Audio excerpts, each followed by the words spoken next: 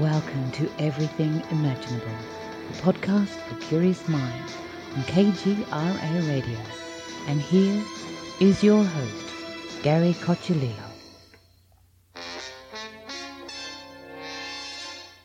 Welcome everyone to another episode of Everything Imaginable. I am your host, Gary Cocciolillo. Before we get started, I want to thank everybody for listening and also thank the contributors to my show, who are executive producer Candace Sanderson, author of The Reluctant Messenger, and Ms. Aida, psychic and author of Hoodoo Cleansing, Protection Magic. And, of course, monthly co-host Jared Murphy, author of It's Not Aliens, It's Worse, It's Us. If you are interested in contributing to this podcast, go to my website, everythingimaginable2020.com, and you'll find a bunch of information there on how you can contribute. And now, without further ado, my guest for today is Max Hawthorne, and I believe he is an expert on the Kraken. Thanks for coming on. Thank you, Gary. It's a pleasure to be here. Can I say, release the Kraken? Well, you have to use the Liam Neeson voice when you do it. Release the Kraken! I did an interview about that, actually, a while back. I was approached by the Washington Post, and they wanted to talk to me about this whole Kraken thing. I think it was back in December or something like that. I can't believe that became a political thing. Yeah, that's what they wanted to talk about. They wanted to know if I had heard of this thing going on and what I thought of it and all this stuff. And I was like, I don't do politics. That's like, so I just sidestepped it and I gave them Kraken information. They actually have used some of it in their piece. So. Awesome.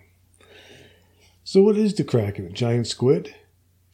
Well, it appears, based on the reports, eyewitness statements, anecdotal stuff. Did you read that section in Monsters and Marine Mysteries? Not yet. Okay. Well, there's a whole section there about Kraken sightings, but there are also some entries about giant octopi as well. If reports are to be believed, and the anecdotal reports are fairly compelling and more modern things, it appears that there are squid out there that reach preternatural proportions. I got to speak with a lot of different people and do a lot of investigations, interviews, and stuff when I was writing Monsters and Marine Mysteries. The first thing I did was I looked into the anecdotal aspect of it. There are reports going back hundreds and hundreds of years. And I'm not talking like the Viking stuff. I'm sightings by whalers and sailing ships, etc. It seems a lot more prevalent, these incidents, when there are vessels out there that are quiet, that aren't moving around, that aren't making a lot of noise. Sailing ships, ships at anchor, drifting, things of that nature. Which makes sense if you think about it, since an animal like that, when it's smaller, the sperm whale would be its natural predator. So anything large and noisy coming at it, especially something big enough to be a threat to it. And even if if these reports are right and there are squid out there 175 feet long, they still look tiny compared to commercial ships, military ships, etc. So it would make sense that you wouldn't encounter something like that. It would flee, it would head the other way, if that makes sense. Mm-hmm. So, but I looked at a lot of these reports of sea serpents and such, and you read these things and you see that they talk about this whale comes to the surface and it's got, it's battling a sea serpent which is entwined around it and stuff like that. And it becomes obvious after a while that it's not a serpent. These are the tentacles of some sort of immense squid that have fastened onto the whale, and it is trying to subdue the whale and drag it under. And the size and scope of these arms and the rest of the animal does not suggest a squid that a sperm whale would prey upon. A sperm whale is limited by something it can swallow. So usually the hooks from the tentacles, the beaks that are found in sperm whale bellies, for example, would be from specimens that the whale is able to dispatch and choke down, right, which seems to be limited to a squid with a mantle, perhaps 2 meters in length, 2.5 meters, something like that. And once you get beyond that point, you get an animal that has a mantle length of gosh, 6, 8 meters or more, it's big enough to prey on the whale. So the tide turns, let's say. And so it became obvious that a lot of these so-called serpents were predatory attacks by cephalopods on whales. There was some that were interesting I discussed where it actually mentions how the serpent raised parts of its body, like its tail and its head, out of the water and smashed them down on the whale repeatedly. And this sounds like a technique that an immense squid is using to stun the whale and make it more, how can I say this, render it in a condition where it can be dragged under more easily and drowned and preyed upon, that type of thing. But we have actual evidence. I believe it's the USS Stein incident. I think it was 1978. I could be wrong. I don't have the book in front of me, and I don't remember everything, unlike my wife, who never forgets anything. But anyway, you know. It's 78. Yes. But so you had a destroyer named the Stein that leaves out of San Diego, and shortly after it's at sea, the ship, and the reports vary, but some of the reports said that the ship shuttered or something, and then their sonar went non-operational, and they couldn't bring it back online, so the ship was effectively blind out there. Well, this is very dangerous, for any vessel, because you can't tell how the water depth around you, let alone a military vessel that has to worry about submarines and other threats that it's patrolling for. So the Stein had to return to dock immediately. When they got there, they discovered that the sonar dome had been attacked by something. And for people that don't know, a sonar dome is like a sort of, how can I say this, like a large sort of oval-shaped or spherical object that protrudes under the waterline at the bow of the ship. And in the case of the USS Stein, it was about 25 feet across. And this sonar dome is where the active and passive sonar emissions from the submarine emerge. They actually emit from that, and that's how the ship is able to see, navigate, pick up threats, etc. So the sonar dome, what was interesting was it was covered with what they call a no-foul rubber coating, which was to protect it from stuff and keep stuff from adhering to it, like let's say loose, flotsam, plant life, things of that nature, seaweed, kelp, whatever, which would obviously interfere. This rubber coating had been shredded over a large percentage of its surface, which is impressive for a 25-foot wide dome. Picture a living room 25 feet wide. That's the size of the object. And I think they said 80% of it was covered with these slashes and rake marks and stuff. And a lot of them had these broken off claws embedded in the material in each slash. See? So when they examined these, they determined that it was from a species of squid, and the claws were 5 times larger than the sucker claws from any known specimen. So you're talking about an immense animal, big enough to attack a destroyer. And so as I examined the evidence further, I looked into the range for the sonar for the sonar dome, and it turned out that the active sonar range that they utilize was in the same hertz range as a sperm whale uses when it's hunting, which in a scientific term strongly suggests that you had this gigantic squid out there. Without the long tentacles, possibly 150 or 175 feet long. And the destroyer starts to pass over it. And as it does, it's emitting the sonar, and the squid picks it up and decides it's about to be attacked by its natural predator. And the Stein was 400-something feet long, so the squid obviously would feel that it was being threatened. It's not going to say, oh, this is a metallic object, etc. It's not a problem. So the squid lashes out and it attacks the sonar dome, which by coincidence, by shape, is very similar to the head and the end of the head cranium of a sperm whale. They have that bulbous head there with the spermaceti organ, etc. And except that a sperm whale with a head 25 feet across would be bigger than a blue whale, probably, or darn close to it. So it attacks the sonar dome, it fastens onto it, it's shredding it, slashing away at it, and then it realizes, okay, this is not, organic, whatever. It breaks off its assault and it flees into the depths, leaving the warship, of course, damaged and having to return to dock. So that gives us basically physical evidence that there are gigantic squid out there. And then there's another more recent incident, I think it was 2002, don't hold me to it, where there was a trimaran yacht. It's like a sailing vessel, but it has 3 hulls. Mm-hmm. And this was one of the races in Europe, and it's about a 100-foot vessel. Once again, I don't have all the details in front of me, so I'm just spitballing. I think the vessel's name was the Geronimo, though, off the top of my head. And it was attacked by a very, very large squid, which slammed into its rear portions, fastened onto it, and was actually slowing it down almost to a complete stop. And the captain said he looked out a porthole and he saw this thing, and he said that its tentacles were as thick as his thighs.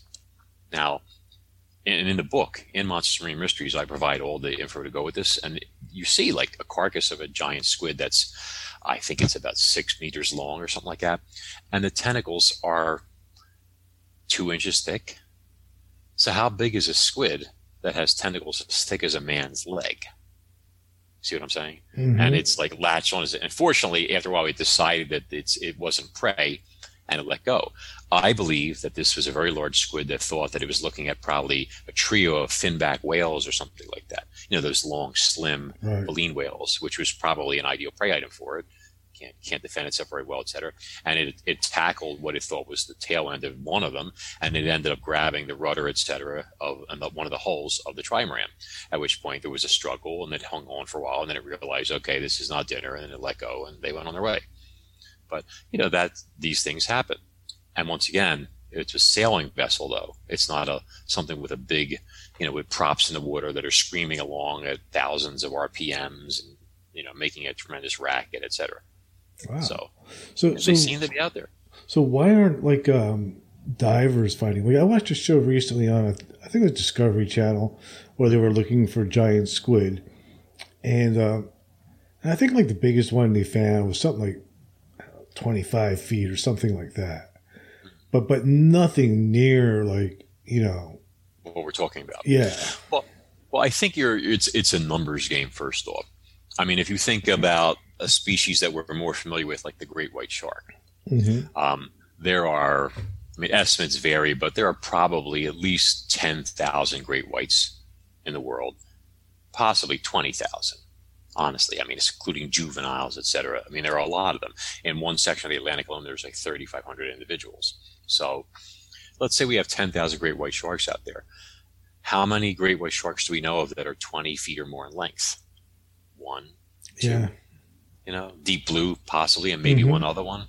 Yet in my book, I prove that great whites can exceed 25 feet in length because we got measured fresh feeding bites on whale carcasses, one of which is 39 inches tall, which is gigantic. That's bigger than Bruce the shark from Jaws. Okay. Picture a gape bite height, 39 inches, 3 feet plus 3 inches, and 27 inches across. A grown man could go into that mouth. So, but they're out there, but nobody ever sees them. Now, a squid is even worse because they don't really prowl on the surface typically. They usually live thousands of feet down. They usually only come up at night for the most part to hunt, etc.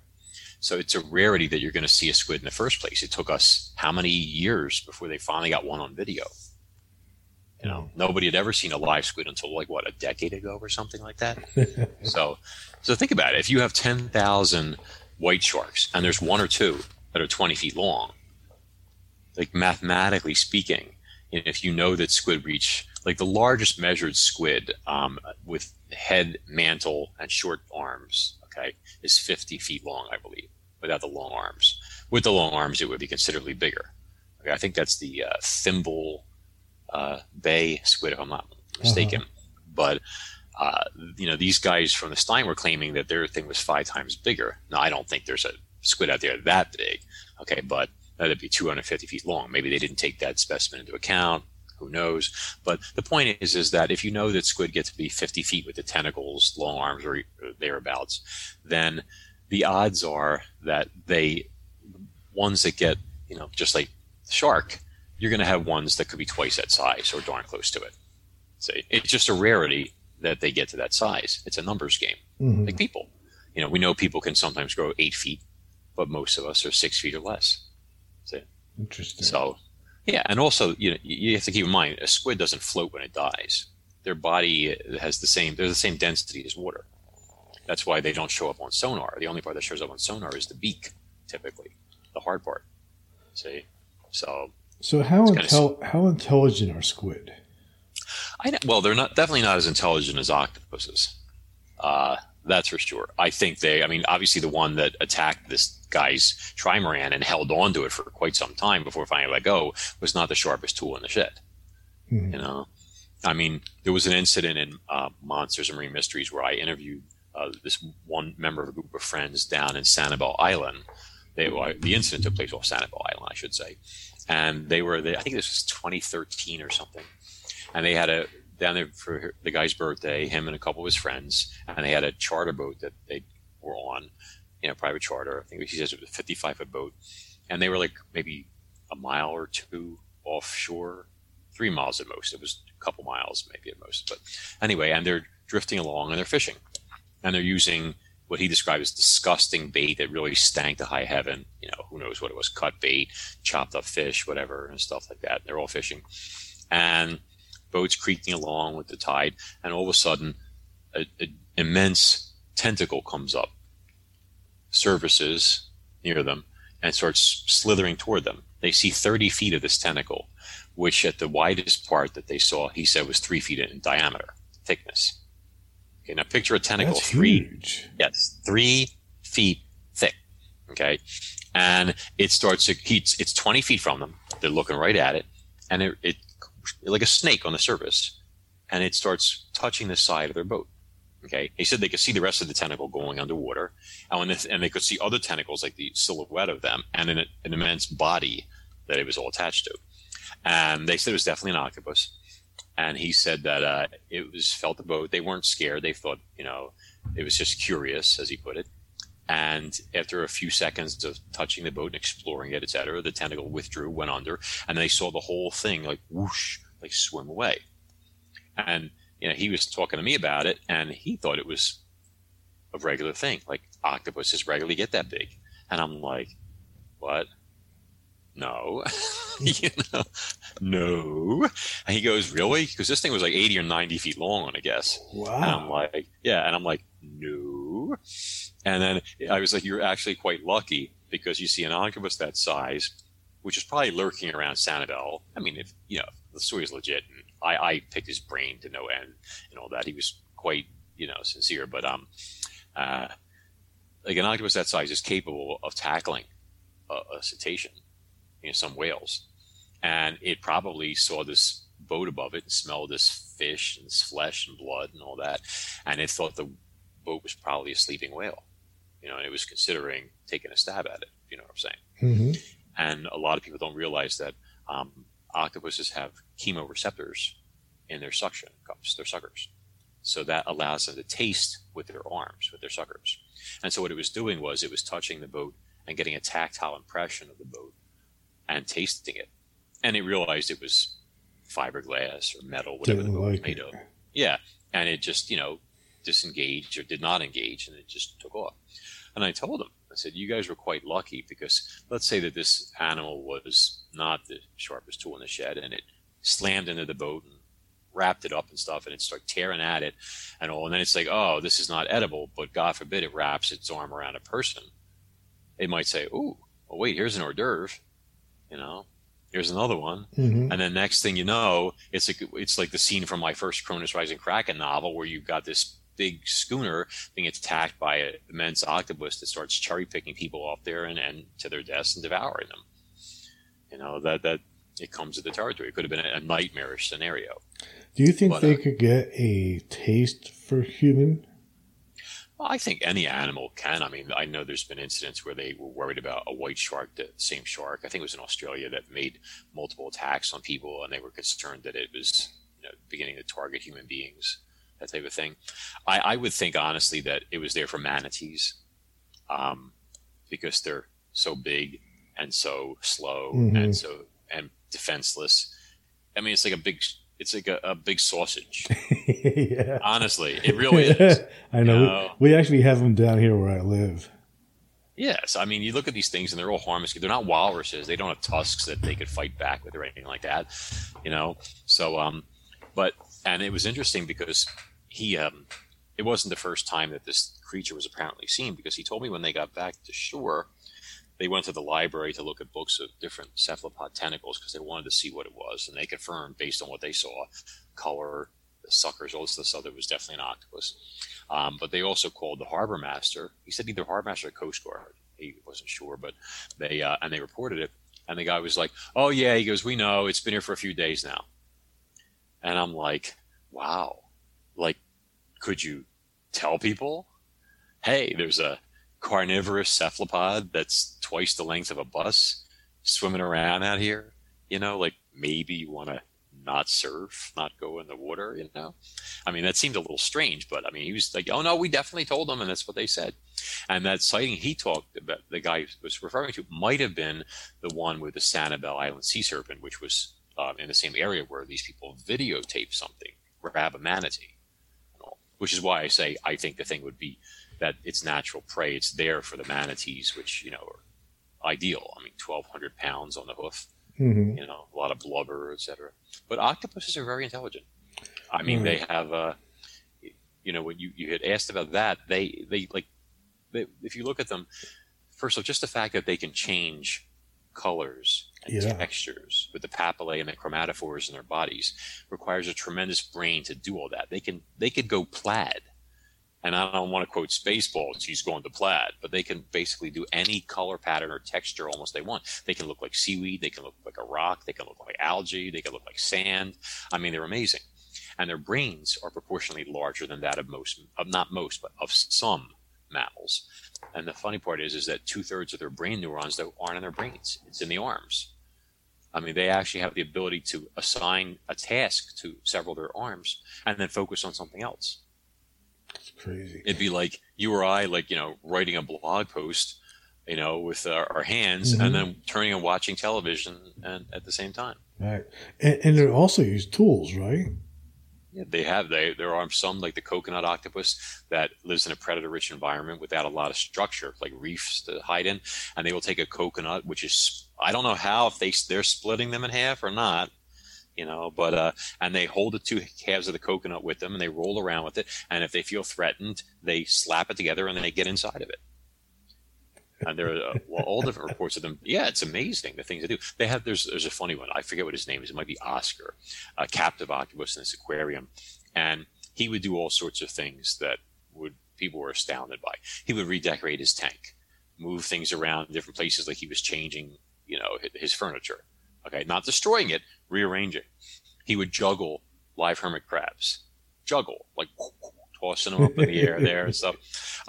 And he learned how to, like, at night there was a light shining on his tank from outside that bothered him.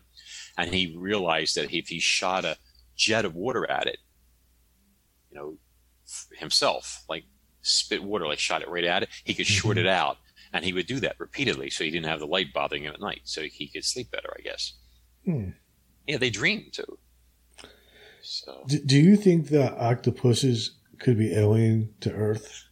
Well, there was some stuff in the news a while back where they're looking at the DNA, and they said it seems so far removed from everything else here that some scientists believe that it's possible they could have come here through, like, pieces of an asteroid or something like that might have contained some genetic material or something, or eggs or whatever the case may be. You know, that's a theory. I think it's hard to survive an impact and the heat generated by an asteroid coming in, of course. But who knows? Maybe if there was a whole egg sac attached on a chunk of space debris or something like that, inside part of it, and maybe only the outside part got scorched, I guess anything's possible. I know they have been around, I think, since the Triassic. They have fossils showing octopuses going all the way back there. That's a wow. Interesting. I saw an octopus once while I was snorkeling. It was cool. Yeah, they can be very friendly. They can be curious. They can approach people. I mean, people have rescued them on the beach, like one that was washed ashore and it was dying from being stranded and drying out. And they helped it back into the water and stayed with it, and it resuscitated. it rehydrated, etc. And it was able to swim away. And then when they came back the next day, it came into the shallows to thank them. Like it wanted to say hello. It remembered them saving its life. I will never eat octopus in a restaurant. No. Never. Yeah, I've caught them fishing accidentally. Like in Hawaii, I was in Maui and we had a good-sized common octopus grab my bait and got hooked. And Octopus vulgaris, to be exact, although they're not vulgar. But anyway, he was remarkably civilized, and I was trying to get the hook out of him, and it was quite frustrating because he was scared and he kept wrapping up my arms and immobilizing me. He wasn't trying to bite me, see, but he was trying to stop me, and I was like struggling because every time I would peel off one arm, and it's like suction cups, except it does hurt a little, but it didn't damage it. They don't have teeth like the squid suckers do. But I'd peel off one arm and 3 would take its place. I'm like, what are you, Hydra? Cut off one head, 2 more will take its place. You know, do you work for Marvel? But and it was like this thing. And I finally had to like cut the end of the hook with a little bolt cutter there, you know, because it was hurting him, the barb, trying to remove the hook. And then I was able to slide it out, back it out, and then we were able to release him. Thank God. But I felt very bad, and it's an intelligent animal. You know, there was anyway. So that's pretty wild. How about dolphins? Dolphins, they seem to, you know, there's always reports of like dolphins helping humans. Mm-hmm. Is there some type of relationship between dolphins and humans? I think that a lot of times, like there have been a lot of documented incidents where dolphins, especially the bottlenose, have protected people from sharks, for example. Mm-hmm. And the thing about a dolphin, and this includes the killer whale, Ursus orca, by the way, is the largest dolphin. So we're clear on that. But they have sonar, and their sonar is quite powerful. And they can target a person and look through you like an MRI or an X-ray. They can see everything. So they could tell if a woman's pregnant, for example. They can tell that you're a mammal. They have the same pretty much body temperature as us. It's very close. So a lot of people theorize that it recognizes the fact that it's another mammal in distress. And, you know, they look at us and they're like, oh, my God, this poor thing is going to drown. It can't swim. It can't keep itself afloat. And then they see a shark, which is their natural enemy. You could see the desire all of a sudden to protect a person. I mean, there are films of hippopotamuses that attack a crocodile that's latched onto a wildebeest and save the wildebeest. Why are they doing that? See? And that's because the crocodile is their natural enemy, and they do not like crocodiles at all. They're raised to know that's their adversary, and that they can kill a crocodile, but, you know, unless they're a baby. But, you know, I think it's the same thing. It sees a mammal being attacked by this reptile, and it's able to emotionally, empathically relate on some level, and it just decides to intervene. Dolphins are much, much more intelligent, obviously, than the water horse or water pig, whatever that, you know, translates to hippopotamus. Mm-hmm. But so it would not surprise me at all that happened. Now, there have been incidents where dolphins have done things, you know, with people that are not appropriate, like, you know, getting a little frisky. It's like sex, yeah. Yeah, I don't want to, you know. Well, it's weird, though. It's kind of fascinating. Like, I wonder why they do that. Like, well, I think they see a person as an actual mate. I don't think I think it's only happened with women, as far as I know, and it's possible that human beings give off pheromones. Mm-hmm. We're not super sensitive to them because our senses are fairly dull compared to animals, but I would imagine if a female Homo sapien in the water is ovulating, the dolphin could sense it, and it might excite them because it's still a mammal, still the same body temperature once again, etc. You know, we have smooth skin like they do, you know, so who knows? I mean, hey, there are people out there that, you know, do strange things if you understand their personal lives. So, you know, I mean, who am I to judge a dolphin? Just don't touch me. I kissed one once, by the way. Yeah, I've swam with dolphins and did the kiss thing and had them lift me up in the air and stuff like that. What do you think about that? Do you think it's cruel to keep the dolphins in captivity and train them to do tricks with humans? I'm not a big fan of it. The one place that I was okay with it at was, oh my God, was it in Grand Cayman, I think? Like 2 years ago before the pandemic and all. And they have this dolphin lagoon there. And the dolphins were born and raised in captivity, but they have access to the open sea. There is a protective fence there, and they can jump out whenever they want. And they do. And they go exploring, etc. But they... they only have each other and they're the people that raised them. So in their minds, they're more like humans. So they have I like it that the fact that they can go out and explore, etc. But at the same time, they have the safety of coming back to their cove where they're not vulnerable to sharks or humans, etc. So it's okay. I like the fact they could come and go as they please, but they think of themselves as people, and they think of the people that have raised them and that trained them, etc., as family. So they just want to stay.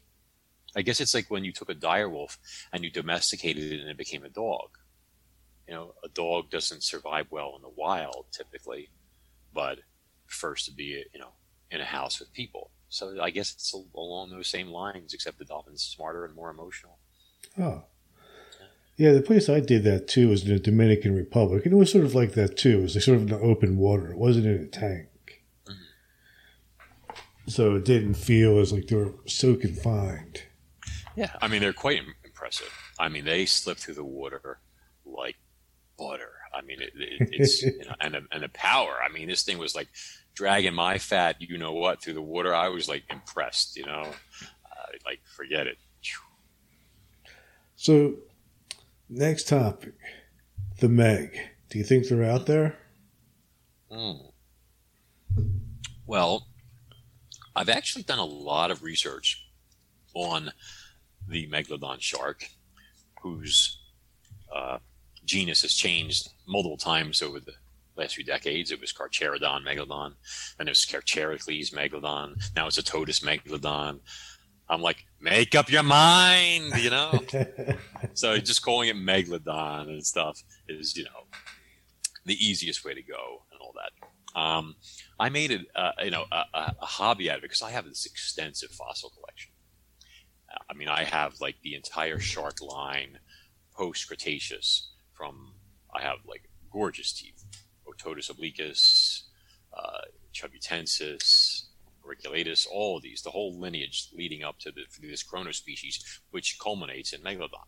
Do you have a hat that's decorated with shark teeth?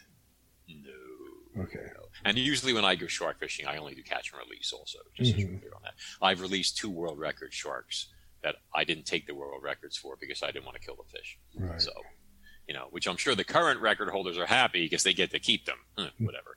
But anyway, so the thing is that there were actually 2 megatooth sharks sharing the oceans for millions of years at the same time. And that was Otodus chubutensis, which was a very large macropredatory shark, which topped out at around 40 feet in length. And then there was Otodus megalodon, which is actually believed to have branched off from chubutensis. So the species split, and they occupy the same oceans for millions of years. And my personal theory on this is that this was a matter of diet and calories and the effects that this had on the shark species itself. Because if you look at their teeth, the teeth have changed. The morphological adaptations of the teeth are different. Chubutensis' teeth are very similar still to an immense great whites. They tend to have thinner crowns. They're more blade-like, more pointy than those of Megalodon, which suggests that it continues to hunt its entire life. And the reason I'll get to the point about whether they're out there or not when covering all the basis this. But then I looked at the Megalodon teeth, and you have teeth, especially the uppers, the maxillary teeth in the center, like there's 4 to 6 teeth in the primary teeth that the shark feeds with. And these teeth they're not blades anymore. They're like bone chisels, they have these cylindrical cores instead of these flat triangular daggers that Chubbutensis has. And these cylindrical cores are almost blunt at the tip. And then as they're narrower and as they come down toward the root, the cusp flares out like an arc, as if you were like sliding down a slide or something like that, you know? And it's very thin and blade-like, and it has these hacksaw-like serrations coating it. So when you look at these teeth, you're thinking, okay, why? And the only shark in the world that I've ever seen that has teeth like this. So why are these teeth like this? And why are they kind of blunt with these thick cylinder-like cores and then these curved, flaring out cusps that are like hacksaws? And the only thing that made sense was that they were like a wedge, like a bone wedge. Mm-hmm. You know, you have like a log splitter, and it has like that point, and then the serrations flare out on the sides, and you hammer this into a log, and you split it apart to make firewood. Okay, so the more I examined it, the more I started to say, well, this seems like an adaptation for something specific. And as I studied it in detail, and I started collecting more and more fossils, I realized that the teeth in the megalodon were designed to split ribs apart, like a nutcracker. See? Mm-hmm.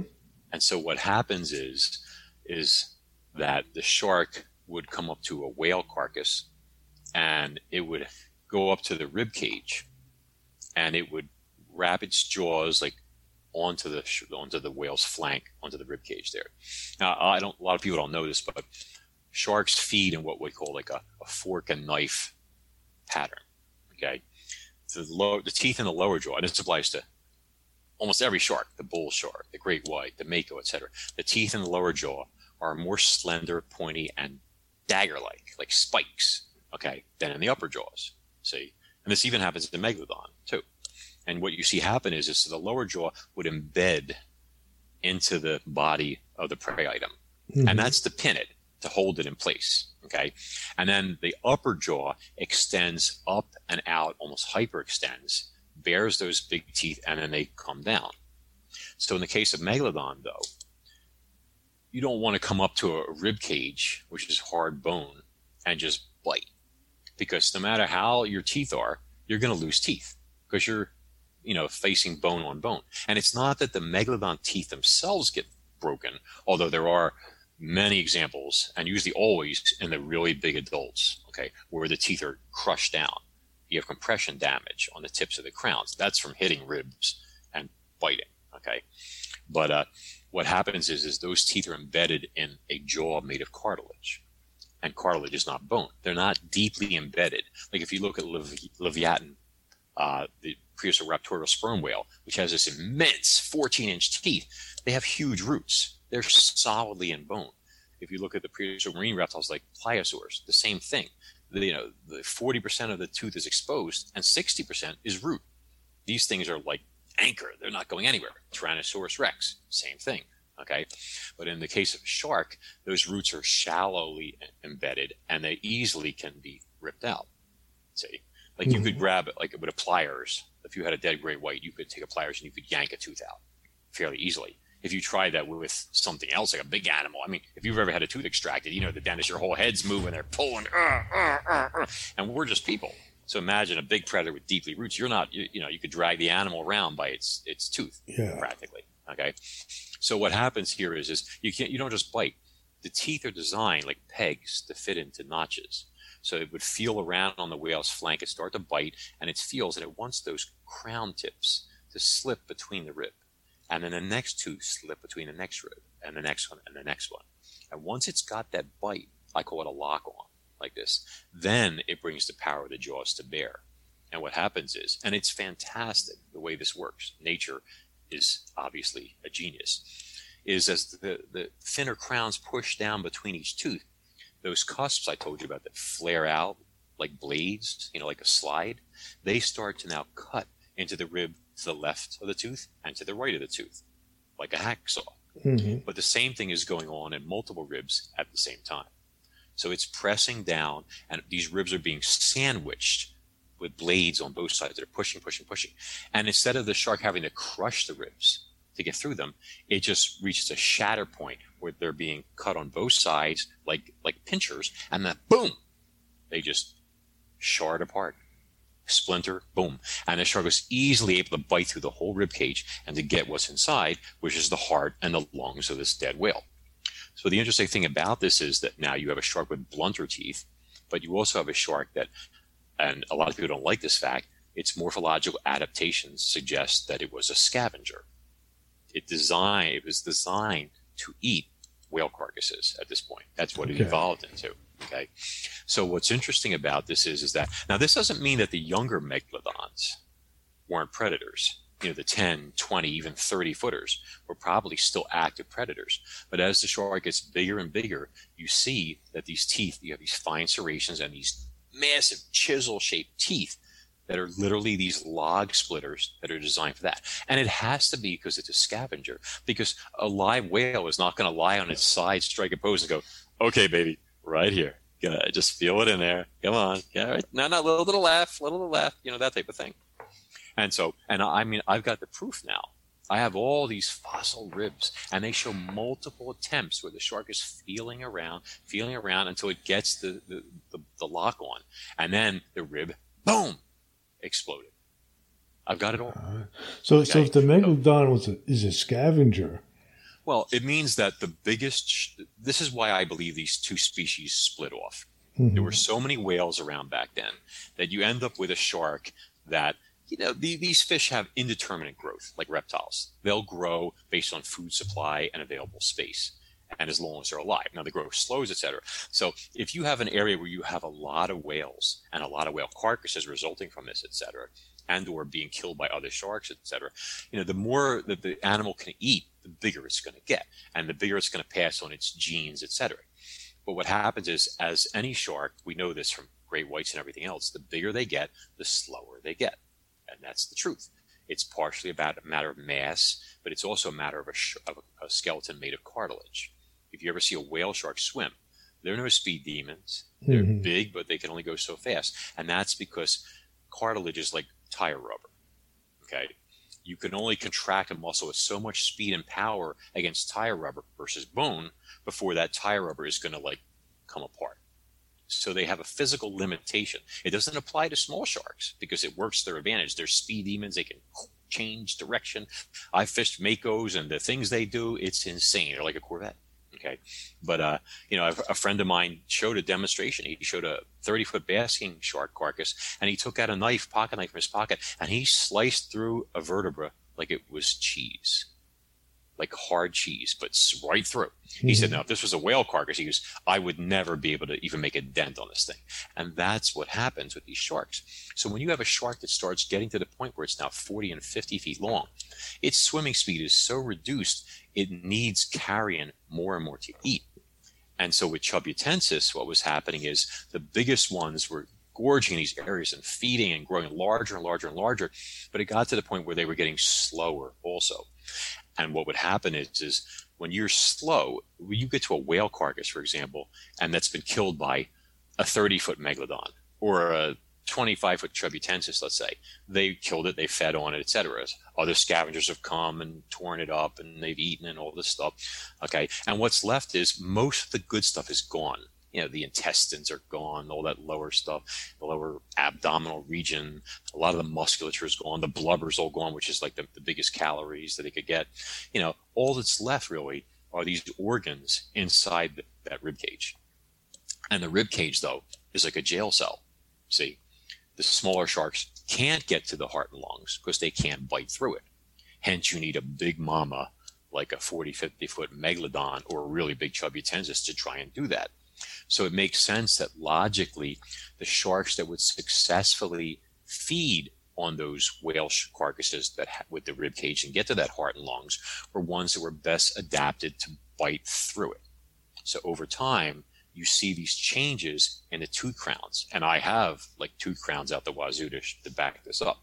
You see them where they're like, you know, like a wedge, and then they become more wedgy and more wedgy until you have that tapered tip and then the flare out that became the perfect nutcracker, we'll call it, for this. And over time, that's what happened. They became specialists, but it was the adults. The smaller ones are still out there hunting.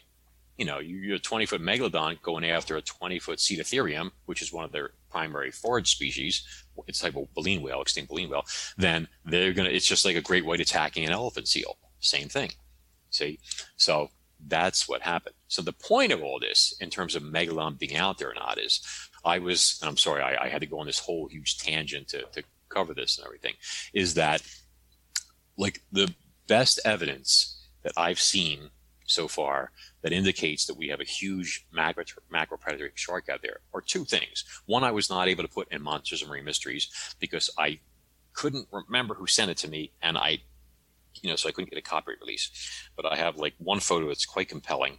But another one that I was able to use was taken by marine biologist Dr. Simon J. Pierce, who is the god of sharks and whale sharks. I mean, this man is insanely talented. He does sonograms of pregnant whale sharks while swimming with them. Like examining and stuff like. I mean, like he's in the Galapagos. He's like God. Okay, and so back in I think it was 2017, off the top of my head, they filmed and photographed a 40-foot whale shark off the Galapagos, and that's a big whale shark. Yeah. I mean, that's bus size. Okay, but they get bigger. They can top 60 feet sometimes, although we kill them usually, unfortunately, before then. But not you and I, but people. And this whale shark had a bite on its left flank that munched out a section of the caudal keel and a little bit under it that was 4 feet across. So I'm looking at this bite. I'm like, wow. And it's obviously a shark bite. And a lot of people say, well, that happened a long time ago and it just grew with the shark and stuff like that.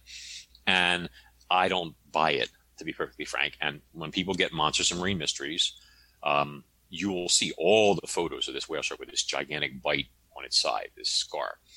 And the reason for that is when you go on my website, which is either maxhawthorne.com or cronusrising.com. When people go on the website, they can look up a blog post I wrote about the whale shark. I think it's called the white shark attacks on whale shark. How does the gentle giant survive, or something like that is on there.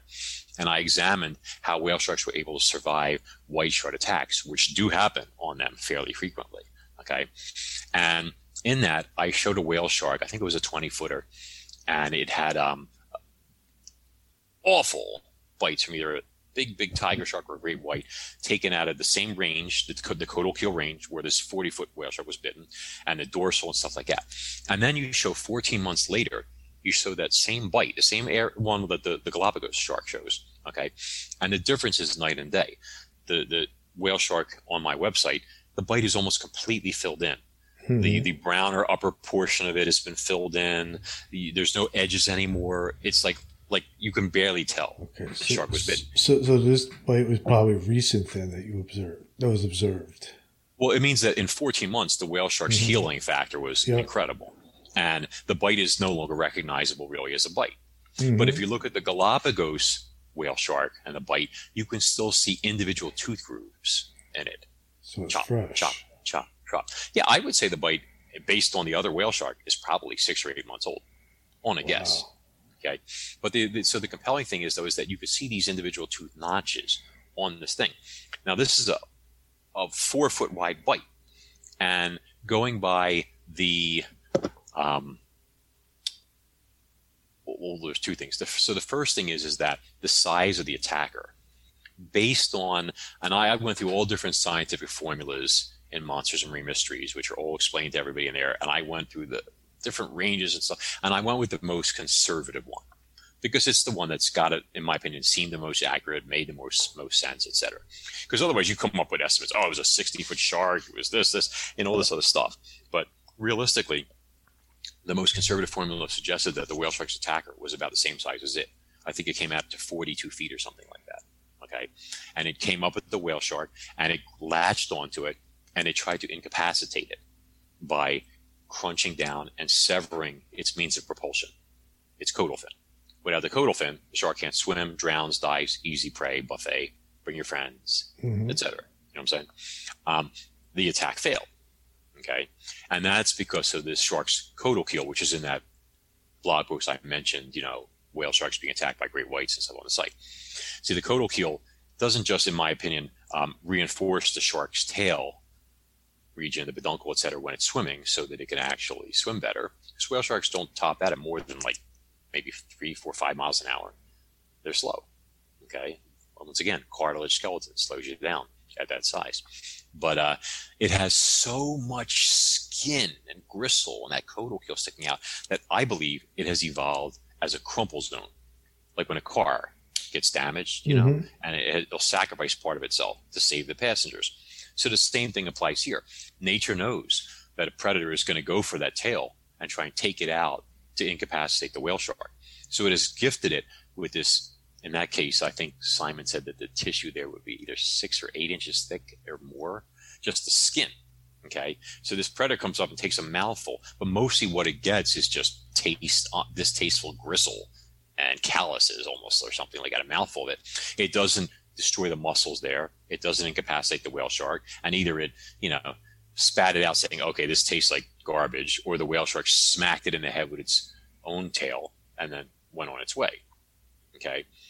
But that's, you know, that suggests that that's what happened. And it's interesting if you think about it, when I say how slow sharks get at larger sizes, if you were a 40-foot predatory shark and you were attacking a whale shark and the whale shark smacked you in the head and then swam off, how come you couldn't pursue it again and finish it off?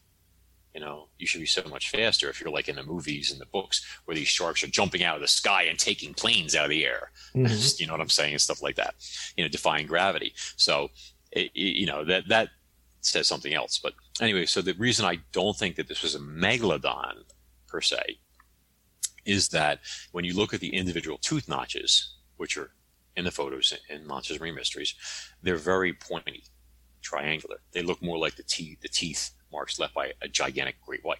Or if there was some supposedly extinct fish still swimming around out there, the other option might be you know, a living Chubutensis still roaming around or something. You know, who's to say? I mean, we definitely have some big sharks out there. You know, in the book, we prove that great whites exceed 25 feet, and we've got numerous bite formulas, and we've got numerous photos of other whales that were attacked and huge. I even went over the pygmy blue whale that was attacked in Perth Canyon, I think it was.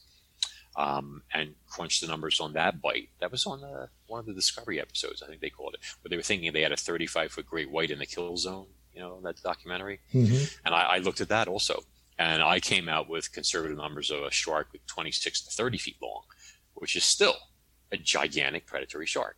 So are these white sharks that are, for some reason, mutating and getting incredibly big? Or is there something out there that doesn't know it's extinct yet? Who's to say? Wow. So we are saying that it is a possibility that there's still megs out there. I don't think there's any megalodons out there. No? I think no. Just other types of giant sharks? Yeah, because the bigger teeth, whites? Yeah, at that size, those upper maxillary teeth, the carved out gouges would be more rounded as it comes down. But they're not. They're like triangles. Okay. You could see it. You could see it in the book. So, you know, I just, that's just my opinion, but I believe that we do have a very big macropredatory shark out there of some kind, but whether it's Chubutensis or a great white or something new, I don't know. I just don't think it's megalodon. And I think at that size, a megalodon is reduced to, you know, eating carrion anyway. So, so what do you think happened to the meg? You think it just got too slow and got hunted? No, I don't. I think that the problem is that it's a parallel to like when pliosaurs became extinct around 90 million years ago. Pliosaurs were like the sperm whales or killer whales of their day. They were the apex predators of the Jurassic and the Cretaceous until they went extinct and mosasaurs came in and filled in the ecological niche. But these things were like, picture a crocodile like head, a crocodile body, probably smoother, with a short stubby tail and 4 big flippers, but bigger than a bus. And that's what you're looking at when you have your larger species of pliosaurs.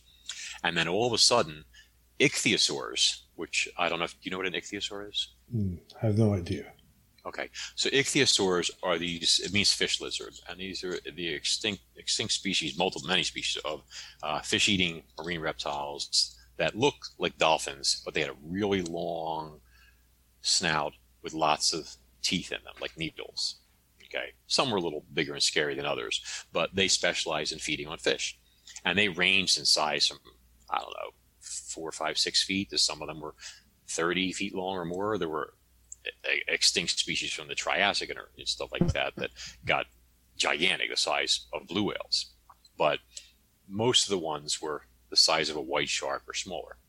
And they went extinct. And then right after they died out, the pliosaurs went extinct.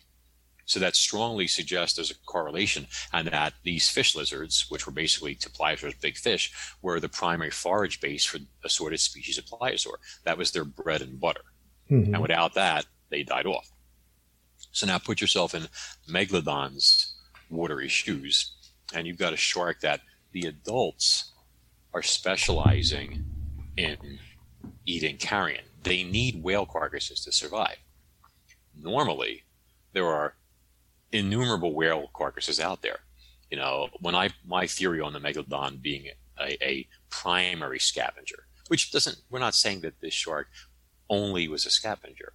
We're not saying that at all. We're saying that when it's younger, it was primarily a predator and scavenged as opportunity presents itself. But as it got bigger and slower and bigger and slower, it evolved to convert more and more into a scavenger and less into a hunter. It doesn't mean that if there was a whale that was struggling to give birth, it couldn't swim in front of it, it's not going to make a kill and feed. Obviously it will. Slow sea turtle, hasta la vista. You or I in the water, say goodnight, Gracie, etc. But a shark that size needs a tremendous amount of calories, and it's not able to chase down. If it's swimming at 8 or 10 miles an hour, which is probably realistically its maximum at that size, it's not catching whales that swim at 25 and 30 miles an hour, which we know most cetaceans can. See, bony skeleton, more powerful musculature, etc. There's a reason for that. So it needs the carrion. And when my theory came out, there was I seen this website where these, these obsessed Megalodon fans and stuff like that were so upset that their precious shark was being belittled. And it's not being belittled. Yeah, seriously. They were, all the ad hominem attacks on me, I'm like, whatever, get a life, grow a pair, whatever. Okay. But the truth is that this is not a personal thing. This is just the science. And that's what rankles people, I think. And so one of the things they were claiming was, oh, where are all these whale carcasses coming from? There weren't enough carcasses out there to feed the shark and blah, blah, blah, blah, blah. But the truth is that's a ridiculous thing to say. Okay. And I could say, oh, there used to be 1 million humpback whales and all this and crunch numbers, how many died each year. I don't need to do that. What I need to point out is simple facts. And the fact is that the Megalodon shark was eating whales. We know the smaller ones fed on cetaceans. We know the larger ones fed on cetaceans. Okay? Live or dead depends. So now let's think about this. Let's go back to our visit about the great white and how many 20-footers there are out there. Okay? We only know of a couple, right? Out of 10,000 sharks. Now let's say there's probably more than that. Okay, there might be 120 plus white sharks in the world that are 20 feet or more. Okay, so if there's 100 and there are 10,000 sharks, that's 1%. Mm-hmm. Okay? So every other white shark out there is smaller than that, which means that for every 20 plus footer, there's probably, God knows, 1,000 that are 15 to 18 feet long. 2,000-3,000 that are 12 to 16 feet long. You see what I'm saying? Mm-hmm. The numbers. Okay, yeah. Males are smaller than females, etc. So the same thing would apply to Megalodon. Your brood stock, which means, in fish terms, means your large adults that are producing, brood stock. Okay, you're going to have would be your big males and that are probably in that case 35, 40, maybe 45 feet long. And extremes rarely. And then you got your females that are 40 to topping out at maybe around 50 feet long. These are your big adults. Okay. These are the ones that are reproducing, producing all the baby Megalodons, etc. Okay. And these sharks are, so let's just say for argument's sake that let's say their numbers are like the great white.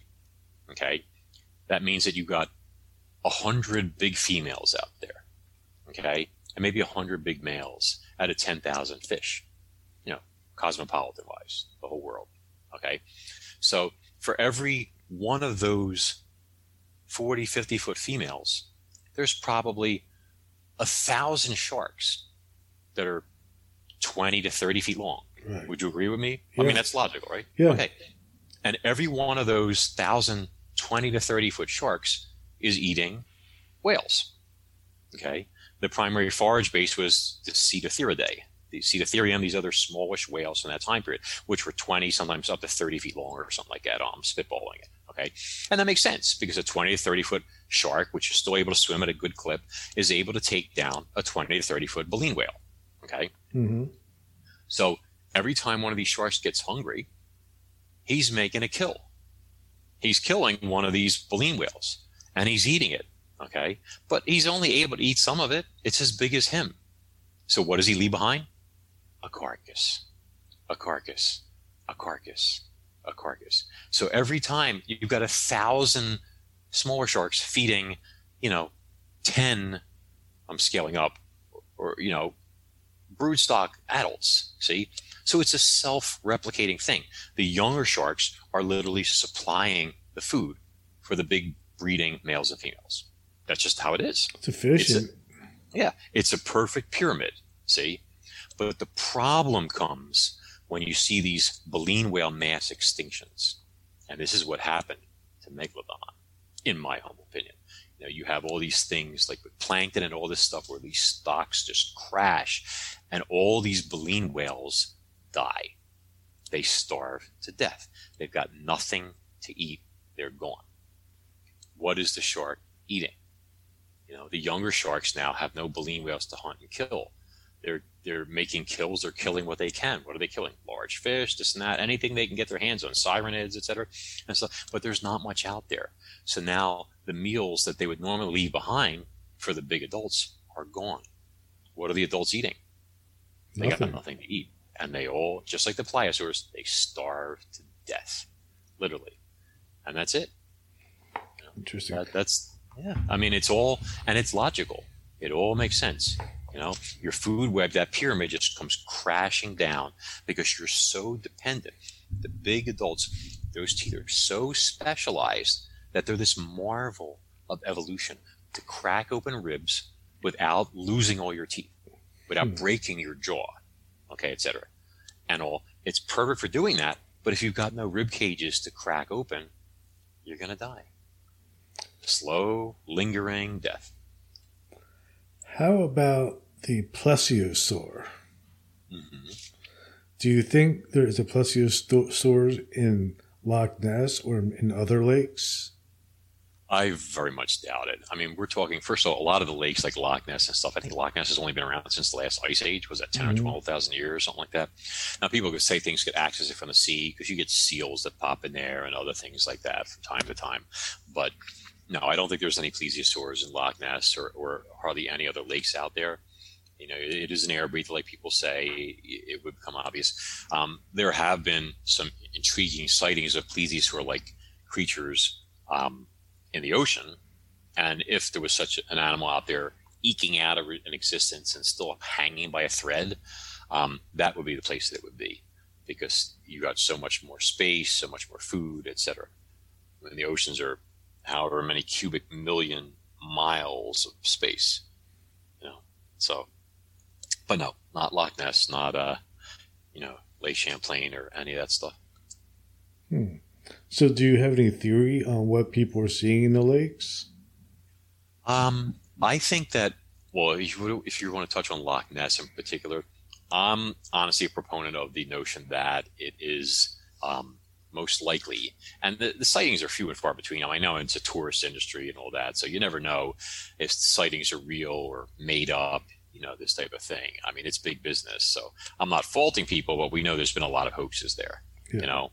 I mean, like there was a hoax of the surgeon's photo, little submarine, toy submarine with a neck on it and stuff was a hoax. I think it was a guy that took like taxidermy feet from like a walrus or something like that, stomped around trying to make stuff. There was like this deer carcass floating around years back that supposedly had a tooth in it, and it turned out to be a crab's foot. So yeah, I mean, it's like I mean, people can make mistakes and stuff like that, but it's laughable. Like I showed photos of it to my taxidermist, right? He goes, "Oh my God, that's a crustacean's appendage." You know, like there was the people that own restaurants that cook crabs. They laugh when they saw it too. I cooked 10,000 of those. I know what that is. You know, so I mean, there's a lot of hoaxes out there and stuff. But I believe that the most likely candidate for Loch Ness is the Wells catfish, Glanus. And that's because it's, number one, it's a very large catfish. I mean, they're believed to grow over 5 meters in length, and they've been caught like 8, 9 feet, 10 feet sometimes, etc. And they're survivors. I mean, these things are in Chernobyl in the reservoir there. Oh yeah, I saw them on TV. Yeah, and they're like 10 feet long. I mean, you know, it's like they can survive anywhere. You know, they were stocked in so much of Europe by people, you know, as food. You know, they wanted them to grow so they could catch them and eat them and stuff, and for sport, etc. I think the biggest one landed in the UK is, I think, 150 pounds right now, maybe 7 feet long or something like that. But, you know, there's nothing to say that somebody didn't stock a few of these in Loch Ness. And they've been in for a long time. These fish live a long time. And they've gotten quite sizable. They could weigh 400 or 500 pounds at this point. And the thing about a Wells catfish, it's very sinewy and eel-like serpentine, you know, and when it moves through the water, it looks like an immense snake or something like that. So it would be quite compelling, and it would also make it hard to find them because during the day they like to sleep on like fallen timber on the bottom and stuff like that and chill out, you know. So you won't see them on sonar because they just blend in with the roots and branches and whatever else where they're chilling. So I think, I forget what the guy's name is, but he's one of the famous Loch Ness researchers. The guy with the beard, the long white beard.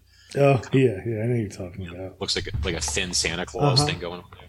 I don't remember his name off the top of my head, but he said that he felt the Wells was a primary candidate for Nessie sightings because, number one, you know, they couldn't breed in there because of the water temperature, but that doesn't mean they can't survive. Once again, Chernobyl, you know. But they, you could have a small population of them in there, or you can have transient ones that travel into the loch when you're getting all these fish that are spawning and stuff. You know, your trout, your other things that are in there, they come there to feed. And that's true. I've seen channel cats do that when you have like certain species of shiner spawning in by the thousands and stuff, and you'll see big channel cats just come in and start cruising through with their mouths open and stuff. They know there's a buffet and they're there for it. So I think it's the most realistic, like that the Wells is a primary candidate. I can't remember the name of the woman, but there was one sighting where the person described this creature on the shore as about 6 feet long and kind of serpentine and thrashing around, and she described it as having antenna. Now antenna sounds like long cat whiskers. See, which Wells have very long whiskers in the front, you know, for feeling around, etc. And she said it flopped around it and it got back in the water. Wells are known to lunge out of the water to eat pigeons and stuff like that. So it's quite likely that she saw a Wells catfish that was thrashing around and squirmed back into the water and, you know, stayed its own life. And that one with the saint who talks about the creature was attacking people and he drove it off or something like that, you know, rushed at some people. Wells also protect their nests. Jeremy Wade proved this in one of his documentaries. He showed how this woman, he went to investigate because this woman was saying how that something grabbed her and yanked her under. And he believed it was Wells because they will do that. They will aggressively defend their nests, their eggs and stuff, and they will chase other fish away and they will bite people. They don't do damage because they don't really have, you know. Yeah. And if something big, 7 feet long, even grabs your leg and yanks on it, you're not sticking around to see what it is. You know what I mean? We all remember that opening scene in Jaws where the poor girl gets to that first hit, you know? People are like, that's it for me. Goodbye. Don't you want to swim anymore? No, I'm never swimming again, you know, etc. So all the evidence just seems to indicate it screams Wells. You know, that's my personal opinion. Now, in other places like Champlain and stuff like that, I mean, you could have big sturgeons. I mean, who knows what? My usual bet is typically it's some sort of very large fish, like sturgeon or something like that. You know, big cats. I mean, we have huge catfish in North America too. You get flatheads, you get blues. They keep getting bigger and bigger. The world record keeps going up in weight, up in weight, up in weight. Lord knows where it's going to end. Yeah, you don't know. They just keep getting bigger and bigger. Anyway, even if people catch them, people let them go. Mm-hmm. Exactly, which is good. You want to maintain your brood stock so they can keep multiplying and create smaller cats that eventually become monsters. So I'm going to rewind back to the dolphin sex. Okay. Wait. When I kissed this dolphin, okay, it was not a real kiss. I kissed him. No, on the chin. not talking about you. Not All right, not just talking. making sure. Not accusing anybody of any type of. I guess it'd be fishiality. His breath was so fishy. Oh my God! I was like, "Oh, dude!" It is bad. It's nasty. Yeah. I know. Oh. I've been there. Do you? The reason I kind of went back said that is because what do you think of the aquatic ape theory? Really, it's not anything I've ever really looked into, to be honest. I did watch that mermaids special, and I felt violated. You did? Honestly. Oh yeah, because it was deceptive. Because you don't it's like the fine print, it knows oh, this is what could happen or something like that. But up until that point, everything was seemed to be real science. I mean, they showed this supposedly this cave drawing of these people interacting with what looked like mermaids, and I'm believing it, because it's presented as actual scientific evidence. And I'm telling my wife, look at this. And then they're showing this skull supposedly and all this stuff. It wasn't until they showed the video from the kid's phone, and I was like, that's CGI. Wait a minute, et cetera. So yeah, I was very upset about it, as were a lot of other people, just like that whole, another special that came out. But I mean, I guess anything is possible. But I did see an aquatic ape one time in Connecticut. But it's not what you're thinking. It was probably a young Sasquatch, believe it or not. Really? No joke. It's in Monsters and Marine Mysteries. Yeah. So you saw a young Sasquatch swimming in the ocean? No, in a lake. Oh, in a lake. Yeah, in a lake. There. So they swim. Oh yeah, this thing was an amazing swimmer, actually. Do you think Sasquatches are an actual type of cryptid, or do you think that they are some type of mystical, spiritual type of being? I believe that the creatures are real. First off, I believe the Patterson-Gimlin film is 100% real. I do too. Yeah, I mean, you can see the muscle shock as the creature steps down. Certain things. You see the thigh muscles flex to absorb its mass and everything. There's no denying it. And there's a longer version, I don't know if you've seen it, where it's walking from the back, and it's not the same one. They splice two different Bigfoot footages together. It's a male. And the musculature and the way it's moving, it's just, that was real. Okay. But I believe that the David Paulides and his investigations are 100% right, that most of the Sasquatch that are all the ones they tested, that DNA seems to indicate that the ancestor, and I think they said it went back 15,000 years, but it's been a while, so don't hold me to this. But, man, in my advanced years, they say as you get older, the memory is the second thing to go. Really? Yeah. Mine keeps getting better. Yeah? Oh, God bless. The older I get, the more I remember. Really? Maybe I just want to forget. Or the more I forget, so I just think I remembered. There you go. But Paulides said they did DNA testing, and they got Sasquatch DNA from a variety of sources. One, they set a trap for one. They put out pancakes with syrup, and on the bottom of the plate, they put rough sandpaper. So when the creature was licking to get the rest of it, it scratched up its tongue, and they got blood and epithelial cells. They got another one where they got blood and gum tissue, where a Sasquatch ripped a whole drain spout off the side of somebody's house and bit it.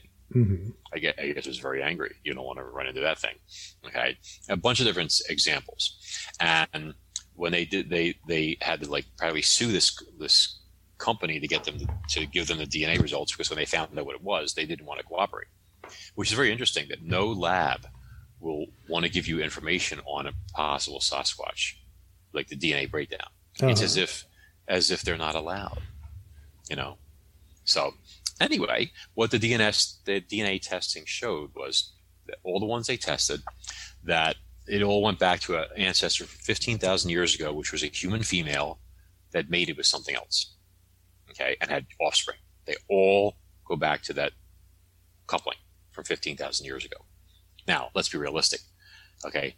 I'm sure this mating was not voluntary, if you know what I'm saying, okay? Mm-hmm. But because if you take a person and you know, we're 6 feet tall, 180 pounds if we're in shape, 190 maybe if we work out, whatever, naturally, okay? These animals, the males, are 8.5 feet tall, 600 pounds or more, okay? Superhuman strength, and covered with hair. You know, where is that coming from? That addition to the DNA, which strongly suggests, in my opinion, that whatever mated with this woman was some sort of gigantic anthropoid-like creature. The DNA blended. Mm-hmm. Gigantopithecus, something else, you know, who knows what, okay? Extraterrestrial, I don't know, okay? But there's an unknown factor, unknown species is the other half of the DNA puzzle, okay? Now that may be the much larger Sasquatch that are sometimes encountered that are 10 or feet tall or bigger, and that have been seen fighting with and even killing this other species. So it may be like wolves and dogs or something like that, as they say, okay? But, you know, that's my opinion. I don't believe it's some sort of supernatural entity or alien that teleports or anything like that. I mean, you know, the thing I saw was like a swimming animal that was, you know, collecting food for itself and stuff. So, yeah, I think they're just highly adapted to the woods. They're masters of camouflaging themselves and stealth, and they have incredible strength and agility for an animal or an anthropoid that size, and they're not stupid. So with the camouflaging of these creatures, I recently was watching something, and a scientist has suggested that Sasquatch might be able to manipulate the hair on its body so it reflects light in a way to render it invisible. I guess, I mean, at 15,000 years of evolution, I guess that's possible. I mean, I think they said, like, Darwin said, like, it would take only 10,000 years to create a new species, if I'm not mistaken. So maybe there is some sort of adaptive mechanism that can let the hair kind of change in terms of, like, reflectiveness, how light hits it, like you said. Its fur can change color a little bit or something, almost like a chameleon. I mean, I'm not aware of any mammals that do that. People have reported Sasquatch that have different colors on them. You know, like the hair was more like reddish on the shoulders and darker on the chest and the back and things like that, which makes sense, you know, depending on the animal. It's like people have different, you know, sometimes body hair is a different color than the hair on your head. So, yeah. But, you know, it's I don't know if they have like you know, like light refracting technology like, you know, the submarines in my novels, but you know, I think they're very good at what they do. Let's put it that way. So, I mean, and any animal can blend into trees and stuff. I mean, I have the woods right out behind my house, and when a deer moves in there in 10 feet, he's gone, and he's not the same color as those leaves by far. You know. So then why haven't we found the remains of one yet? Well, one, they probably have, and they've been confiscated. Who would do that? So you think the government knows about the Squatches? I would bet yes, definitely. I mean, there's been so many reports. People said that they worked for them and they were now dying. They wanted to come clean because they had some terminal illness and stuff like that. People claimed to have been to labs and all this other stuff and seen experiments being done. And, you know, the Mount St. Helens eruption where they said that they had all these dead animals collected and they had a pile of this and that, bear and deer and cougar, and they had a pile of Sasquatch. And then chopper comes with nets and they take all the remains and they fly away with it, etc. But it would not surprise me. David Paulides had such a hard time getting DNA testing done. It was like, you know, the person got, like, he said, I listened to his thing. He said, when we gave the guy, we didn't say what it was. We just said, you know, We have some human DNA, I think he said, and we're going to, we just want to get a breakdown on it or whatever. And then the guy calls him up all excited. He goes, my God, where did you get this? He goes, this is incredible, this sample. He goes, one half of it, he's telling him the details and stuff like that. And he finally tells him it's from a suspected Sasquatch. The guy gets vicious, nasty, won't cooperate, like furious, like he's been duped, all this other stuff. Why? It's almost as like you have like some sort of like leash and you're not allowed off of it, if you know what I'm saying. Mm-hmm. So, but I mean, logically, from a governmental perspective, I would imagine that they would not want people to know that these animals, these creatures are out there. Why? If it's just another hominid or whatever, what's the difference? What's the big deal? Why would they want to hide it? Well, let's think about it logically, historically speaking. The first thing is the aspects of religion. Adam, Eve, all this other stuff. We're the center of the universe, yada, yada, yada. Okay. Now you've got this huge, powerful, intelligent species of humanoid, whatever you want to call it, wandering around out there. Kind of throws everybody's religion in the toilet, if you think about it. So you've got that aspect of it. And remember, religion is related to money also. It is big business after all, Mm-hmm. right?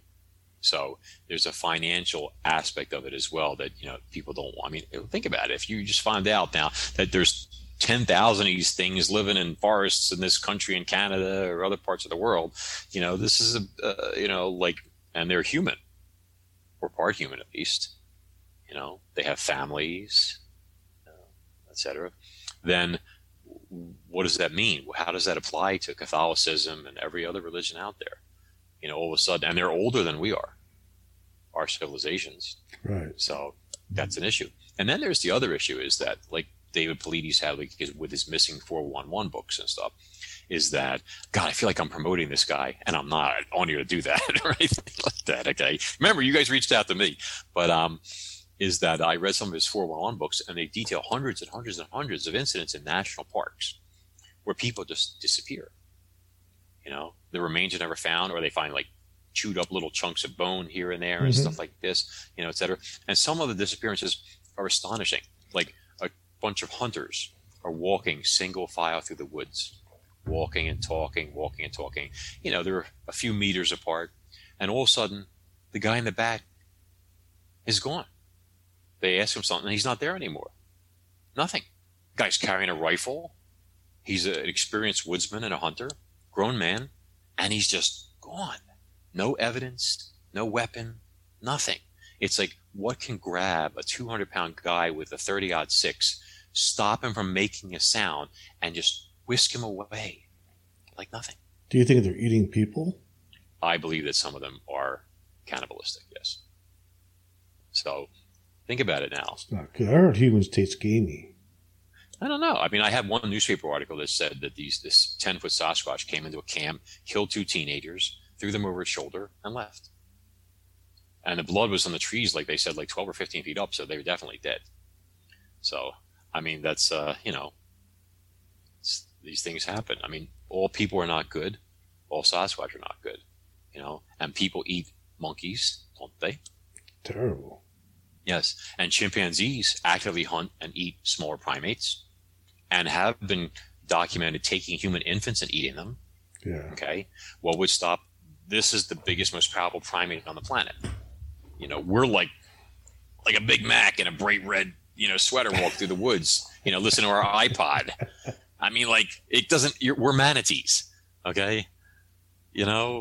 Seriously. I mean, like top of the food chain. Okay, whatever. Technology, yes, but without that. So my point is that if that's true, if some of them are like meat eaters. I mean, we know they eat deer and everything else like that. Okay. So you've got all these disappearances, hundreds and hundreds and hundreds of them. If the government knew that these creatures are out there and word gets out, there's going to be a lot of upset people and a lot of lawsuits, I mean, et cetera. So, I mean, this whole thing is just something that I would imagine, this is just my opinion, that, people like the powers that be would not want this information coming out. That makes sense. Just some, the government has, admitted to like mind control stuff and things like that. Yeah, and the UFO UFO stuff starting to creep out now. Some of it, they don't tell. They tell you a little bit, right? Yeah, just enough to get you to think what you're supposed to think. But yeah. But I mean, the thing's definitely real. Okay? Yeah. And I read so many reports of people that said they were hired that there were problem Sasquatch. One guy was saying how he was like working as a mercenary, ex-military. He was a merc, and him and some of his people were hired to go in and wipe out a family of them because they were problem Sasquatch. They were eating people. Hikers kept disappearing in the area. They knew they were taking them. They were killing and eating people. So they sent them in to exterminate them, and they did. Wow. And I think he said they used helicopters to flush them out. There was a female and a young one that they gunned down, and then the big male had escaped, and he ran into the ambush that was waiting for him on the ground. And he said he wouldn't discuss what happened there. So I don't know if he managed to kill a few people before they machine gunned them to death or what. I mean, I'm assuming he's not making all this up, but there's so many people telling all this stuff out there. So you gotta know. You gotta wonder. That is interesting, and I don't even know what to think of that. Like the idea of Sasquatches eating people. I'm even wondering, like, is that a good thing or a bad thing? Because in a way, like it's a bad thing maybe for like the average human that's walking around the woods, but in a way, it's also kind of humbling to have that realization that we are not the apex predator on this planet. Yes, and apparently they know what guns are as well, and that's the thing. Like as they say, respect comes at the end of a rifle. So that's why wolves stopped attacking people in this country, because so many wolves were shot, etc. They learned to fear people. Now, wolves that have been re-released back into the wild and stuff. There was an incident a few years back where that jogger was killed by a pack of wolves. I don't know if you remember that. I don't remember that, no. Yeah, you should Google it. She fought for her life for a long time. They eventually, killed and ate her, at least part of her. And these wolves, apparently some of them no longer have fear of people. See? So. Yeah. It's interesting, kind of just puts the food chain back into perspective. Like, I know, like, where I live, like, one of the big things that people are always afraid of is coyotes taking off with children and eating them. Yeah, and they're opportunistic, and that would definitely be a problem, especially like a toddler, a baby, God forbid, something like that. My dad had issues in Arizona with coyotes would follow him around when he would go out for walks because he was old. He was like 80, and they can sense age and infirmity, and they know you're a potential meal. He didn't get eaten, did he? No. He was carrying around his .22 Magnum revolver after that, after the first time and stuff, just in case. He said one of them, though, was showing up in the backyard. They kept going in the backyard. I don't know why. And my sister was staying with him at the time, and he would tell her, "Hey, your boyfriend's back again. Tell him I said not to come around." She would get all upset. And he was just looking for dinner. Yeah, or something. I don't know. You don't want to give a coyote a handout. That's for sure. Wow. So in the ocean, what do you think would be the most spectacular possibility to be discovered? Would it be some type of dinosaur? Would it be the Meg? Could it be some kind of super intelligent type of aquatic creature that we haven't found yet? I think that any giant and or, quote, extinct marine fauna, megafauna, is going to send shockwaves through the scientific community in the world at large, if it's proven. Do I think weigh it in your head. Okay, if somebody, I don't know, if some vessel, a trawler, nailed a squid 150 feet long, and they got the specimen, or a fisherman or a whaler, let's say, shoots a 40-foot shark thinking it's a whale, and then they've got this carcass, for example. You see how that's the novelist in me creating these little scenes and stuff. But anyway, either of those would have an incredible impact. I mean, the most spectacular one I could think of off the top of my head, short of a UFO the size of a small city surfacing on the bottom of the oceans or something, which has been in movies, obviously, might be I interviewed a gentleman discussing a creature that we call the Carnival Cruise Monster, which seems to have been a mosasaur over 100 feet long that serviced next to his cruise ship that he was working on and followed the ship for a little while, studying it, and then it veered off. Oh, wow. So, I mean, I think a marine reptile the size of a blue whale, a carnivorous marine reptile, which is the largest predator now ever, something that size, that would probably be something incredible if it was proven to be true.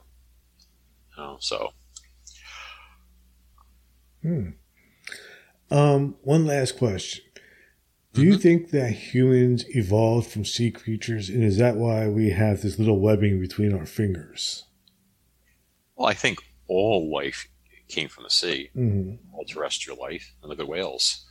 They started off on the land and went back to the sea. But, I mean, the theory is obviously that you went through these stages, and then the first creatures that came on land, your sort of amphibians and your reptiles, and your dinosaurs, your warm-blooded ones, your non-avian dinosaurs or avian dinosaurs, etc., and mammals along the way. So, I mean, I would guess that, but at the same time, I mean, the webbing, like, usually there's very little of it. So, I mean, is it webbing, or is it just any animal when you spread its fingers? I mean, my cat has webbing between his paws.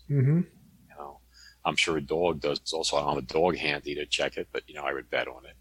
So, I mean, we do sometimes have phenomena where people actually have some partial webbing between their fingers, some sort of throwback gene, etc. That almost sounds like an amphibian, of course, if you think about it. But I think all life came from the ocean, it appears. We're just not in it anymore. But we do like it. I guess that's why I was born with a tail. There you go. Really? Oh, yeah. They took it off when I was a baby. Are you serious? No, I'm just messing with you. Oh, I was going to say, I mean, I have 3 nipples. I just don't go around showing it. You do? Yes, I do. Really? Yeah, I swear to God. Do you have a picture that I can put up with the podcast? I do not. I will not. No. That's for private viewing only. Hello. I'm like Drax the Destroyer. I have sensitive nipples, okay? But anyway. Actually, I have one more question. Bring it. What's the story behind this gym rat book? Memoirs of a Gym Rat? Yeah, it almost looks pornographic. No, it's not pornographic at all. There has some muscle guy and some pretty girl. Well, back in when before I went into writing and after I gave up, originally I was an animator, my college degree, film and animation. And I gave that up to become a veterinarian and worked with a vet as his assistant, did surgery, all this stuff. Hated it, don't like killing animals, wanted to do something positive, became a personal trainer. And along the way, I invented this great fitness product called the Thymate, which was a product I patented. I was on QVC with it once. Wow, you're the guy who invented that. Yes, the idiot. Unfortunately, I'm the worst businessman in the world, and I could not make a go of it because I didn't have backing and the right people and whatever, stuff like that. But anyway, and so while I was working on this product for years and years and years, I was working in the fitness industry, to pay the bills and everything else. And as I was in the industry, I started seeing, just terrible things. I mean, just awful stuff. People being taken advantage of, debauchery. I mean, the stuff that was like it was just like an unending saga. I work with people, and you'd be like the people that especially these big health club chains, okay? And when I left the industry, I had, for years, I had been saving up the dirt, okay? Mm-hmm. And every time something horrible would happen in one of the clubs I was running and stuff like that. I would write a little note about it and I'd put it in my pocket with a Post-it or something like that. And every day I'd come home and throw 2 or 3 things in a shoebox. And soon I had hundreds and hundreds and hundreds, thousands maybe, of incidents, of which I eventually decided to do it as sort of like a what not to or a cautionary tale if you're going to join a health club, so people know what goes on in many places behind the scenes, and so they'd be prepared to deal with it. And everything from cleanliness issues to locker robberies to steroid sales to violence to catching diseases to, and the biggest threat for most people is the shady salespeople and management in a lot of clubs. And so I exposed everything. All the dirt is in there. All the shady sales tactics, the lies they tell to people, you name it. It's all in there, And it wasn't like the book did not set the world on fire. I got a lot of opposition because as it turns out, because you see, I exposed stuff in there that a lot of people did not want coming out. See, maybe things that they were guilty of, who knows what. You'll know if you read the book or if you read the book, it's all in there. But, there's just a lot of nasty things that go on in gyms. I mean, many times, not more than a few, I would open up a closet and I catch a personal trainer in there getting it on with one of his clients. That's what I was going to say. I always heard that gyms were a place for sex hookups. Oh, they are. You'd be surprised. A lot of places, people just go in there looking for action. They want to get in shape for their relationship or to find a relationship or to find somebody. And a lot of the guys, girls can be bad too. They're just walking around looking like, ooh, fresh meat. Ooh, hey, my first job, the woman was looking at me and she has me spin around so she can check me out. Hello? and the other guy's like, are you going to check his teeth too? She goes, oh, you're right. Let me check. I'm like, get the hell off me. Stop it. And this other manager, I don't know how to tell you something. It's a lot of it's in the book and stuff. But the things it just when you think you hit rock bottom with how bad things can be, there's more, you're talking to a sales guy. So what'd you do before this? Oh, I sold used cars. Great. Yeah, you're going to do great here. That's the worst of the worst, right? Not lying to people. Oh, what were you doing before this? Oh, I just finished doing a nickel. A nickel? Yeah, a nickel. I'm thinking, the guy just smoked a nickel bag of pot? What's he telling me? And he goes, 5. I'm like, 5 what? He goes, 5 years. I went, wait, you were in jail? And then he's like, yeah. I said, for what? You're selling crack? I'm like, great. Who's doing the freaking hiring here? Where are the background checks? And this is why these places go through people like Grant took Richmond. They just, every week there's somebody new, because they keep doing horrible things and taking advantage of people and lying and getting fired. The turnover rates were astonishing. I've got to tell you one thing. Okay. Now I'm no saint. Okay. If you read the book, you'll see that there's a lot of stuff in there things that I did. Also abusing my power and position and stuff like that. But I was nice compared to a lot of these people. And for an example, a lot of these gyms, and I just warned a friend of mine recently about this who was joining a gym. When you go in there, one of the little tricks that they do is they try to not give you a copy of your contract. They don't tell you what the cancellation policy is, and they don't give you a copy of your contract or tell you how to cancel if you want to, okay? And that's because they want you to not know, and they want to make it difficult for you, okay? And they'll tell you lies like, we don't have that, or we can't give out a copy because our system's numbered, and if we were to give you this copy, it would throw off the things in the computer. Like, what? The pink copy is supposed to be for the customer, the carbon copy and stuff like that, et cetera, but they don't want you to have that. They don't want you to know, a lot of places will lie. One big popular chain, which I believe is out of business now, was famous for this, being investigated, where they would lie. Oh, there's no contract. You can cancel whatever you want. And you're signing a 3-year contract. Then they don't give you a copy of your contract and you don't know about it.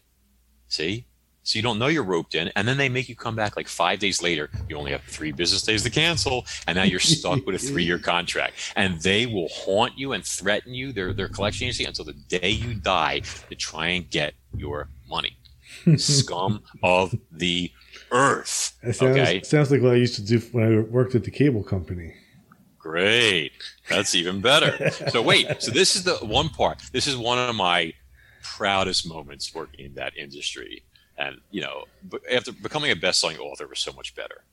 Honestly, you don't have to I couldn't deal with these corporate slime that I was forced to answer to.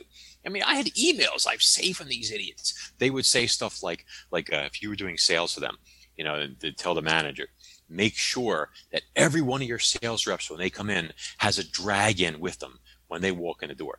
And that means when you got off the train, you were supposed to grab some poor bastard off the street and physically drag him into the gym to make him join. He had no interest in joining. You're just grabbing him and practically strong-arming him into the gym to make him join. Okay? And then they'd be like, everybody's on the phone today. No lunch breaks, no bathroom breaks. You're legally allowed your lunch break. Hello? I say, if you see a sales rep that's not on the phone, get the duct tape. This is how they are. Okay? They are scum. And if any of you cockroaches out there listening to this, you know who you are. Okay?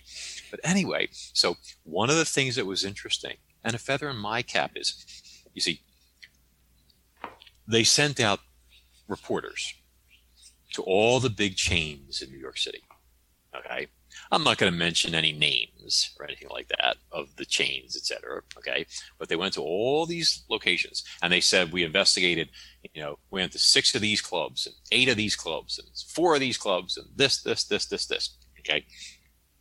Every one of them, they said, did not offer a copy of the contract, did not explain billing, did not explain the cancellation policies or your rights for cancel or anything like that.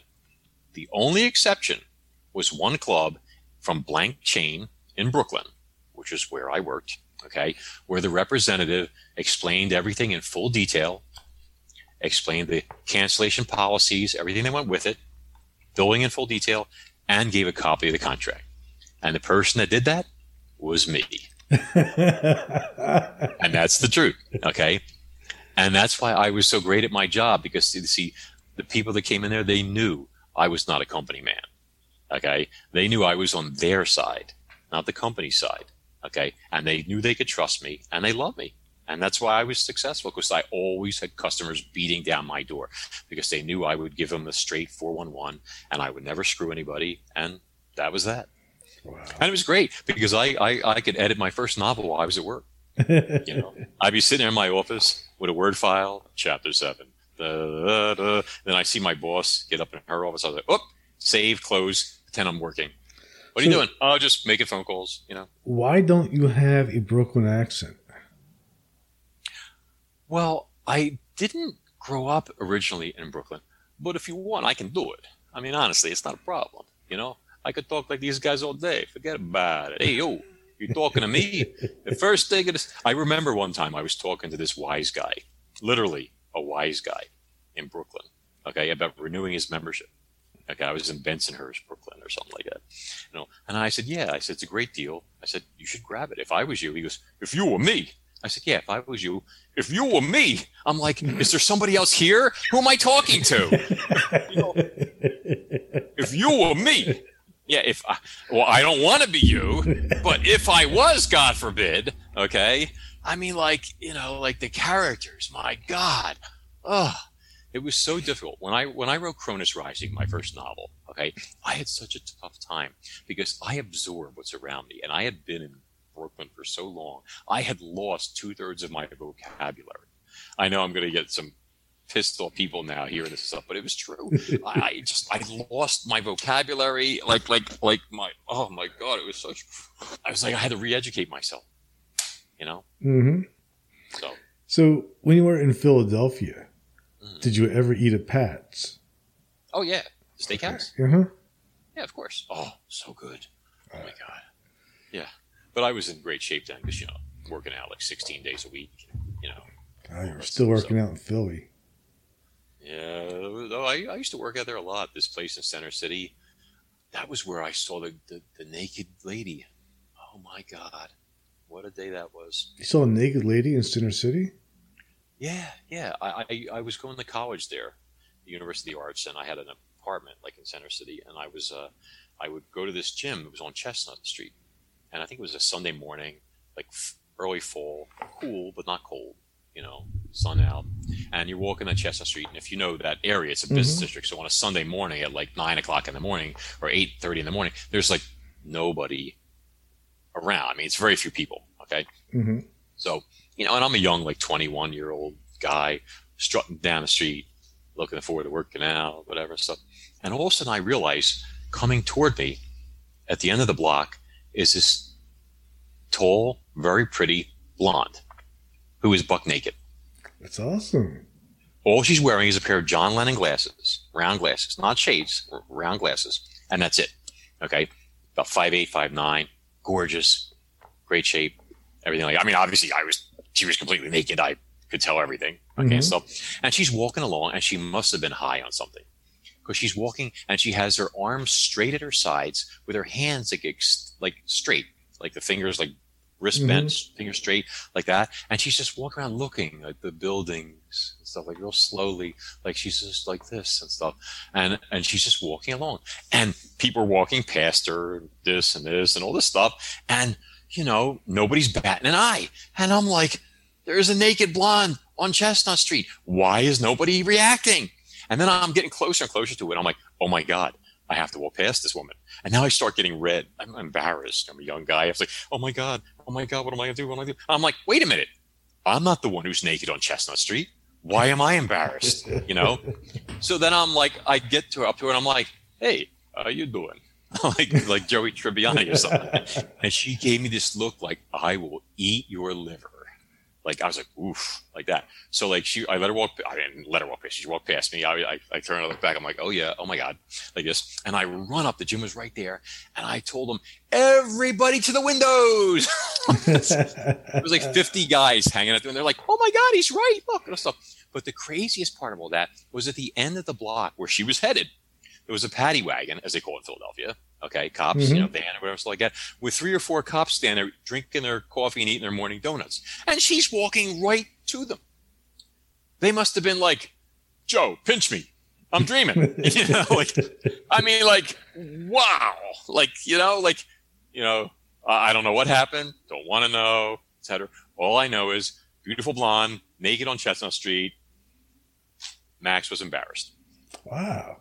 There used to be a place, I mean, I don't know how old you are, but I know.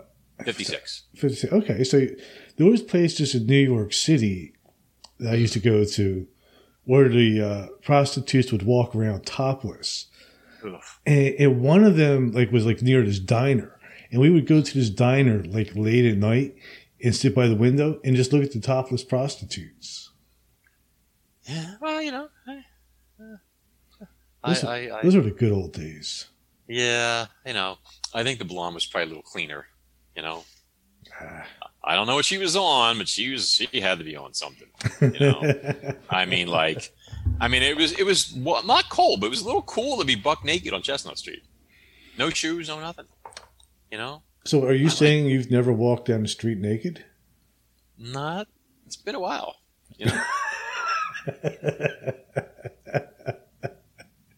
I'm trying to cut down, ever since the last incident, I don't want to do I don't want to break into superstardom by Kim Kardashian style and with a tape or something like that. So, no, I'm trying to hold off on that. So, yeah, I can't pull that off where I live now. Well, thank you very much for being on today. Sure. It was my pleasure. Before we wrap this up though, where can my listeners find you? I'm not giving out my address, if that's what you mean. I remember that. Yeah, we need that address. Right. So I can send all those naked women. Exactly. Man, I wonder if that girl, she will hear this and she'd be like, oh my God, that was me. How dare you?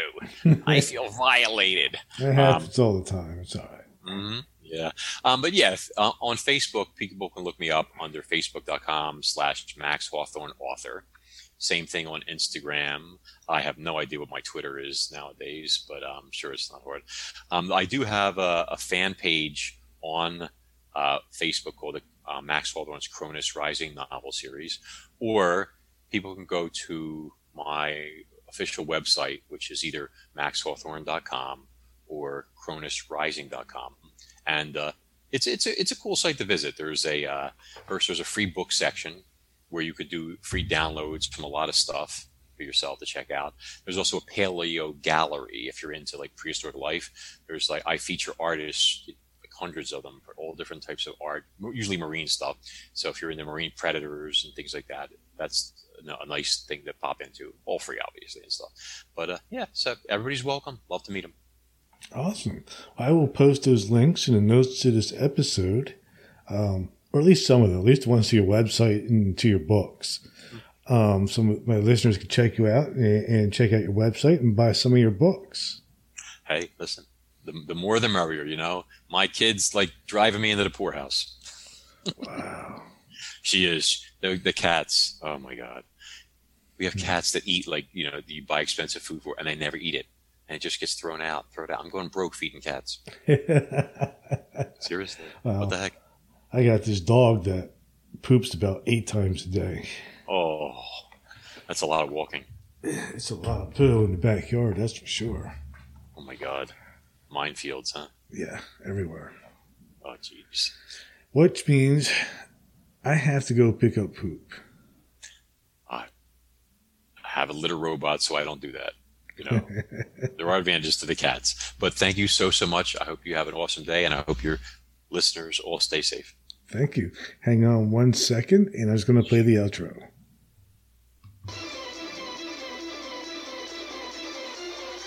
Thank you for listening to Everything Imaginable on KGRA Radio.